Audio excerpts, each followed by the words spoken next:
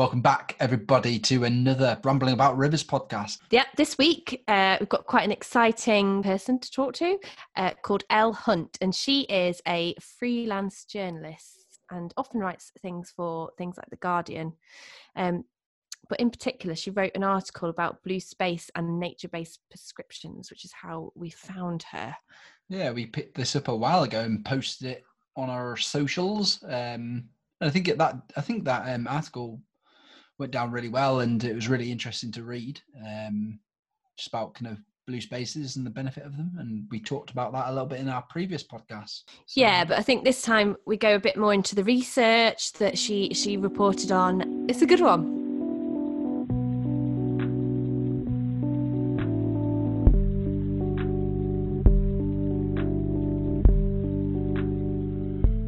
Welcome, Elle, to our Rambling About Rivers podcast. So thanks for joining us today. Thank you for having me. It's really interesting to talk to you because you've done a couple of articles now for The Guardian about sort of blue spaces and nature-based prescriptions, and we were just interested in learning a little bit more about that, really.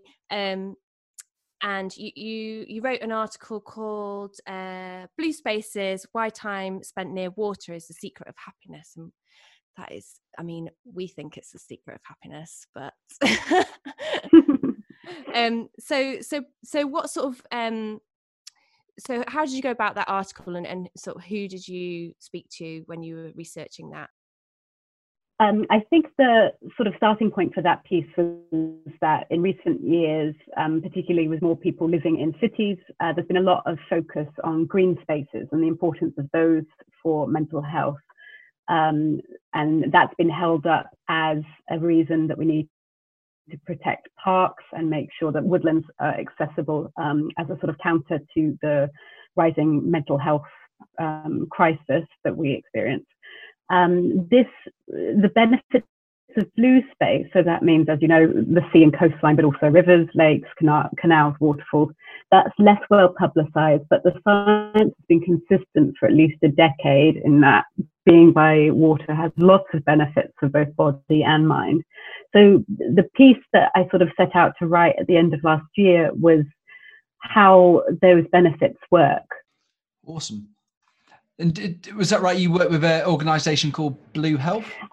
Blue Health is the organisation that is doing most of the research into the wellbeing benefits of blue space, and that's across 18 countries, mostly in Europe. The UK arm is led out of the University of Exeter by a environmental psychologist called Dr. Matthew White. And what Blue Health is doing is a sort of multidisciplinary approach to how environments can help improve health outcomes and reduce disease, and how those benefits can be accessed by a greater proportion of the population across Europe. So among the kind of bodies involved in that is the University of Exeter, like I said, and other universities across Europe, as well as the World Health Organization and other partners. So that's been probably the biggest longitudinal project that's been looking into this area. And I believe it's due to conclude next month after starting in January 2016. Oh, amazing. So is there anything that you kind of picked up on that really kind of interests you while reporting on those and writing that article? I think the thing that stuck out about the work that Blue Health are doing is that if these benefits of blue spaces can be harnessed and sort of, if they can reach more people, the benefits of it can be quite significant for things like obesity, depression, anxiety, and a lot of these sort of chronic problems that we see in a lot of areas of society and that are causing quite a burden on the health system. There was some astonishing kind of figure that came through in a 2016 paper that Matthew White co-authored that said the monetary value of the health benefits of engaging with the marine environment is about £176 million. So there's this huge kind of gains to be had if we can harness what they call blue infrastructure, and how that can be used to help these public health challenges that at the moment we tend to treat sort of after they've become an issue. Absolutely. And I think one really interesting thing that we found when talking to a previous guest is actually you don't need green space to access blue space. So, you can actually visit blue spaces like rivers within an urban setting. Yeah, I think one of the things that they kind of highlighted is that it's easier to retrofit areas with blue space by installing a fountain or having some kind of water feature than it is to kind of find space in a city in particular for a big park or a big kind of green space. And some of the kind of findings that this project has sort of come up with is that any kind of water is better than none. I think that's true of green space too, but water is shown to have a particularly restorative effect. And they sort of surmise that that might be something to do with the sound and the quality of light on water. So it really is possible that even a fountain or a small body of water, particularly if that water is moving, will have an impact that, as you say, is easier to kind of factor into a pre-existing space than a large expanse of green. That's amazing. Yeah, and it's quite incredible, isn't it, that we put so much emphasis on green space, and obviously green space is amazing, but it comes hand in hand as well quite a lot of the time. But even something as small as a fountain can make that tiny bit of impact to people's lives. Totally. I mean, for England as well, I mean, for the UK, we're a small island as well. And I think there's always been this sort of tradition in Britain of thalassotherapy, where you go to the seaside for health. But I guess what this research shows is that, we can't change where the coastline is, but you can still bring benefits of water inland as well. The other thing that really interested us as well was that other brilliant article that you wrote called "What 4 Years at Sea Taught Me About Our Relationship to the Ocean," and learning that actually, you spent a lot of time at sea when you were younger. And I guess it'd be really interesting to kind of understand how that's kind of built your personal relationship with blue spaces. Yeah, so as you say, I spent a big part of my childhood living on a boat. It was from ages 9 to nearly 13, around from 2000. And that was because it had always been my father's dream to sail around the world, and sort of all family life and his professional life was sort of geared up around that. So it was something I kind of grew up knowing that we would do. And in 2000, we sort of set out from Weymouth in Dorset, and intending to return in about 5 years. But as it was, we got to New Zealand and stopped. Everything took longer and was more expensive than we thought it would be, which is kind of true of all sailing, I think. But yes, that meant that basically a lot of my childhood was spent on the ocean and sometimes sailing long distances. The longest distances we sailed was from Madeira to the Caribbean, which took 3 weeks at sea. And then we did that again from the Galapagos to the Marquesas in French Polynesia. So I'm very comfortable with being at sea, although I sort of felt as an adult that living on board a boat in the way that my parents continue to do was not for me. Yes, I have a sort of strong, I enjoy being by water, and I enjoy, prioritizing islands and so on when I can for holidays, but I also quite like living in a city and having friends. I'm dreading my dad listening to this, because he's a sailor, and that was probably one of his biggest dreams, was to sail around the world. It's a lot of people's dreams. For me, it's interesting as well, because obviously the older I get, the smaller proportion of my life it becomes. And I think when you've kind of experienced that, you know how massively it differs to the dreams as well. Like a big part of my memory of that time was just everything kind of going wrong, and my dad trying to fix the engine and fix the toilet. Yeah, a lot of grumbling. But do you sort of long for the sea now that you're based in an urban environment, or do you find your sanctuary elsewhere now, I suppose? It was a particular age for me where I was just about to turn 13 when we sort of moved on to land for the foreseeable future. And my younger sister, who was 18 months younger than me, I think she had probably less complicated feelings about that time spent on the boat than I did, because she was able to kind of go into schooling at an easier age, I think. And the boat that we lived on is big for boats standards. It was 52 feet, but that's not a huge amount of space when it's for people living in there full time. So I have sort of mixed feelings about the experience, but it's also really hard at that age when it's so influential to, you know, your development, to separate my interests and kind of abilities and values from who I am today from that experience, really. And obviously I saw a lot of amazing things that most people will never experience in their lives at a really young kind of age. So yeah, I have good experiences with it, and it's impossible to separate from, you know, the person that I went on to become, even as I don't sail anymore. Yeah. So you live in central London now, do you? Yes, a South London tower block. Yeah. Yeah, and I think just pick up on that. I think a lot of people, you know, when they think of blue space, don't they? They think of the ocean, but and actually, especially in this current time, the ocean is very inaccessible for a lot of people now. So, yeah, have you been managing to kind of access these blue spaces within a kind of urban setting? Not at all, unfortunately. I mean, I found it sort of hard enough to access any kind of replacement for blue space, even in London, because I grew up in New Zealand, where you're obviously very close to the coastline, and that's where most of the kind of urban developments are. So before coronavirus and the lockdown, I used to spend as much time as I could around South Bank, which was at least a body of water, even if it was somewhat brown. And since then, I've been mostly reliant on the kind of parks for any kind of nature, you know, top up. And fortunately, London is filled with parks, and at the moment they are filled with people. So I've been very grateful for that kind of injection of nature when, at a time when we're kind of all being forced inside our tiny flats for longer periods than ever before. But certainly, as soon as we can leave our homes in good conscience, I would like to get to the coastline. Before, in the world before, I used to prioritize going to islands and the sea for holidays, and that would be my first desire when we can travel, is to make for the coast.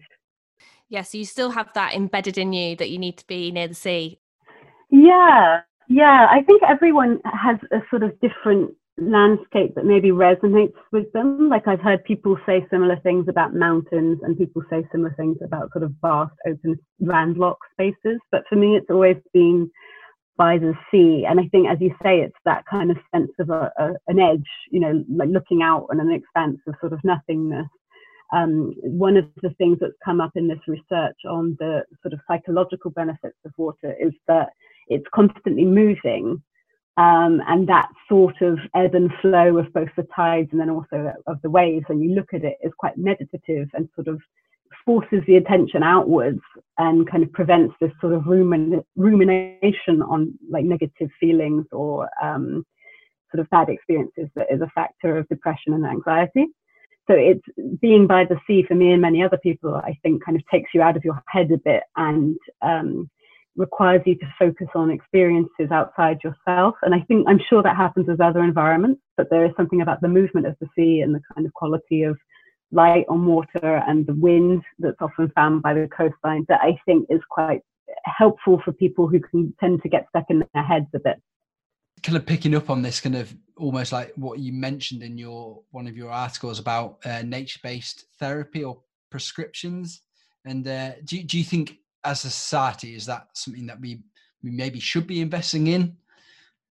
Totally. I think the kind of scales of the crises that we're seeing in public health, whether it's obesity and kind of lack of physical activity, or mental health and the kind of toll of, you know, depression and anxiety and how prevalent that is, I think that the health system should be doing all it can to kind of focus on preventative interventions, and also things that make use of the resources and environments that we already have. There was a group that I spoke to for the article about a sort of surfing for mental health initiative in North Devon, and that's an example of how one of these kinds of nature-based interventions can work. And the scientists working in this area hope that spending time in blue spaces, doing activities, whatever that might be, and green spaces, will become a kind of mainstream and formalized response to the issues that were often being treated in a kind of like medical way. And that's one of the things that Blue Health is looking to shore up, is that if they can kind of identify and then quantify the benefits, it will be easier to kind of apply them to these sort of public health challenges that we're seeing. Yeah, and I think it's only become more relevant as a result of the COVID-19 pandemic, is that actually how much we actually do value green and blue spaces and the natural environment, and actually how important it is. I find it fascinating how many people are out actually at the moment. You know, it's sort of, you remove the shops, remove the sort of driving anywhere, and then all of a sudden everyone's like, oh, we've got this outdoor space. It's amazing. Yeah, I mean, it's interesting to use the example of parks in that one of the best things of living in London is that even if you have this very small flat like I do in a kind of council block, you're never far away from what feels like an open shared space. And I know one of the stories that I was kind of worked on, probably not recently, but in the past, has been the privatization effectively of public space like parks by councils renting them out for use by music festivals or events.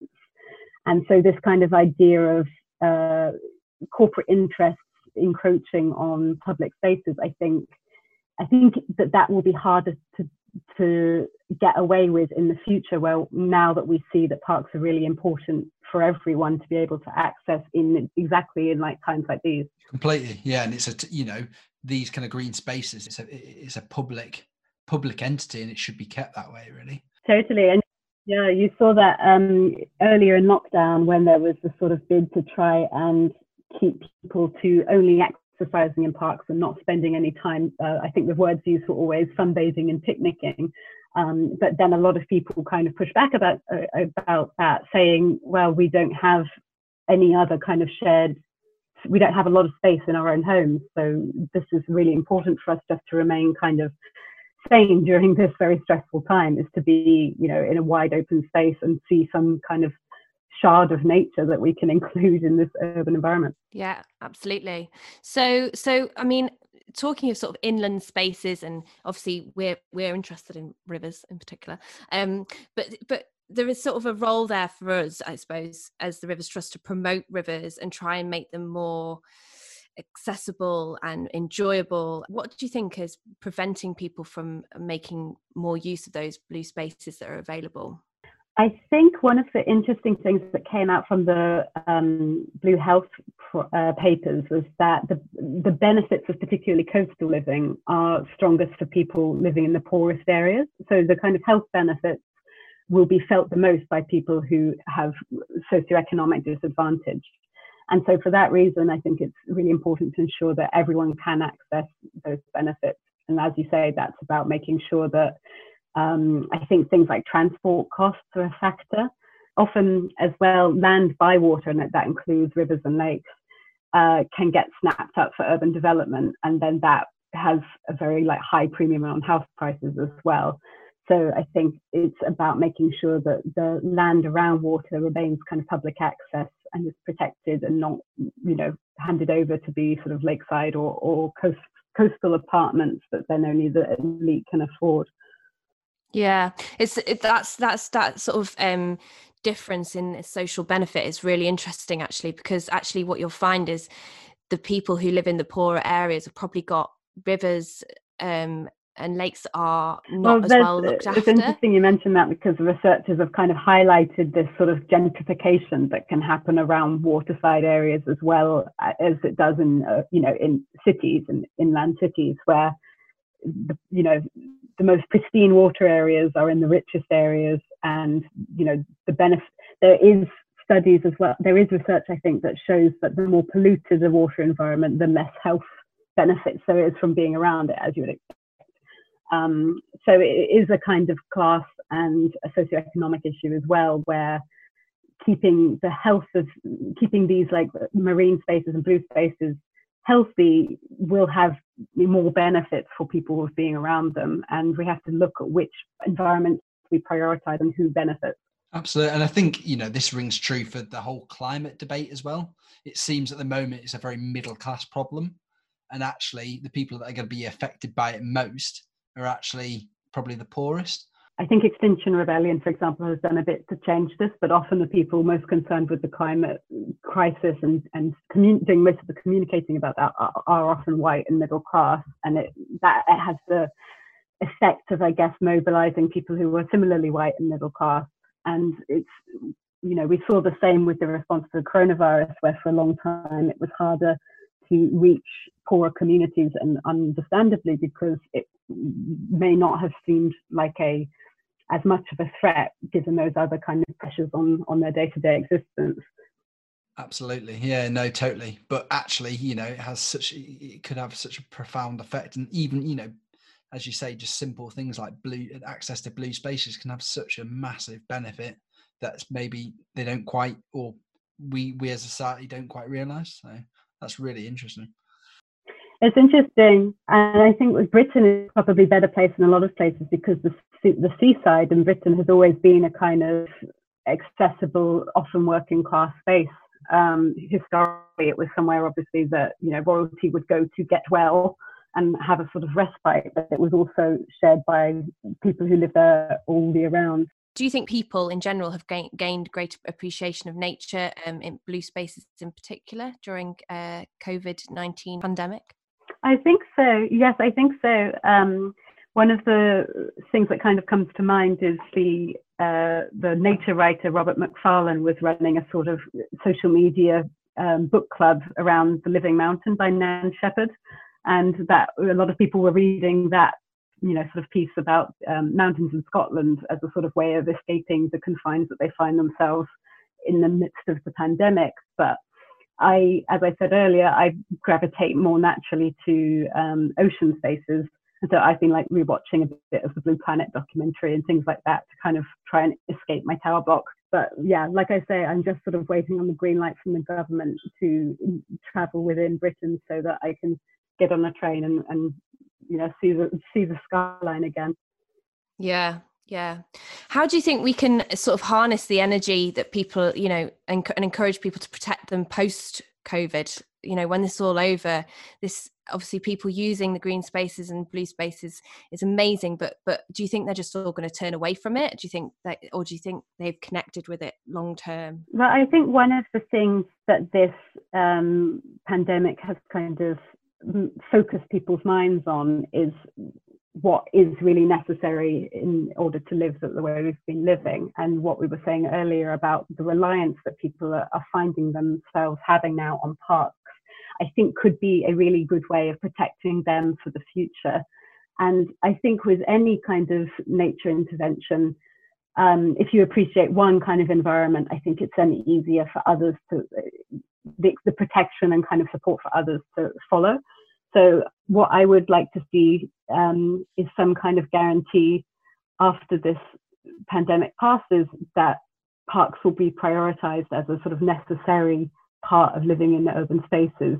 And then I think once that green space has been recognized and perhaps formalized, it will be easier for the same to happen with blue space, particularly as Blue Health research wraps up this year. Yeah, it might be a really good time for them to wrap up that research, actually. It might bring us to that point where we suddenly start thinking about what next. Totally, yeah. And I think the one thing I was just going to mention is actually how quickly these things can kind of change and adapt. And I think we've seen that in the through this pandemic is actually some of those barriers that are kind of preventing us doing this kind of thing have actually been kind of unlocked a little bit, especially around, you've seen a lot of these in urban spaces, roads being closed down and extra cycle lanes being put up. And that's happened phenomenally quickly, which in reality would have taken a long time previously. So I think hopefully focus people's mind and actually realize that, some of these barriers that prevent us are maybe not barriers at all. Yeah, I mean, I'm sure there's never been so many people out exercising daily, now that's the only thing they can really do outside their homes. And it would have been hard to imagine a time before this where you have Boris Johnson telling everyone to walk or cycle to work. And that's exactly the kind of advice that has been sort of put forth for public health crisis for a long time. So I think you're right, there will be this readiness to kind of do things differently, capitalizing on, for example, the drop in carbon emissions as fewer cars have been on the road. And as you say, the momentum of making all of London car free. So I think it will be interesting to see if those make a lasting impact, or whether we will sort of lapse back into the old ways. But I think there will be, just as we're seeing this crisis as evidence of the need for the NHS to be really like supported and bolstered for the long term, I think the same might happen as well for parks. And then it will be really easy once green spaces have kind of been recognised for blue spaces to jump on that bandwagon.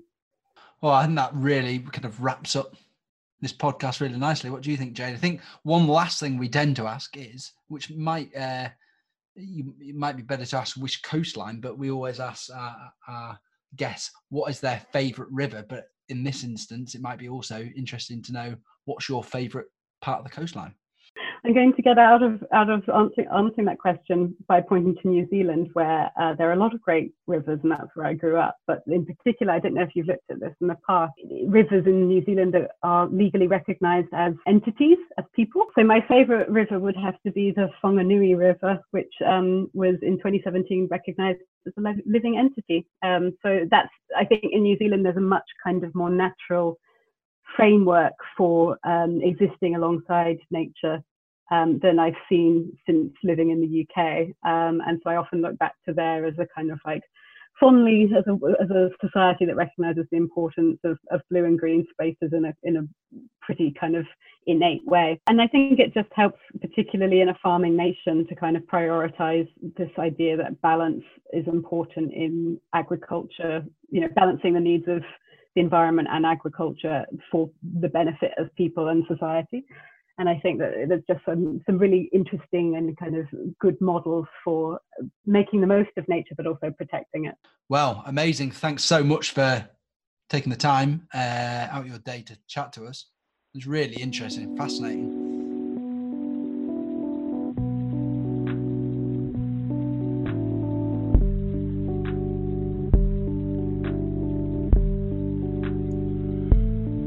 Oh, well, yeah, that was really good. That was really interesting. I really enjoyed that, actually. Kind of a different perspective, I think, from others that have joined the podcast. What do you think, Jane? Yeah, it's definitely interesting, you know, that she is living in the city now, but had this like massive adventure when she was younger over the ocean. And that obviously is embedded into her mindset of, you know, where she's most comfortable is out at sea, well, or at least on the beach, perhaps relaxing. That connection to the ocean is obviously ingrained within her, which is amazing. Yeah, and I think a lot of people can relate to that. Amazing. So yeah, another podcast. Hope you enjoyed that, folks. If you, out of interest, if you've got any suggestions for things that people that we could get on the show, or interesting topics that you'd like us to cover, please do comment below or get in touch, and we'll do our best to meet your needs. Awesome. Thanks again, folks, and we'll catch you soon. Bye.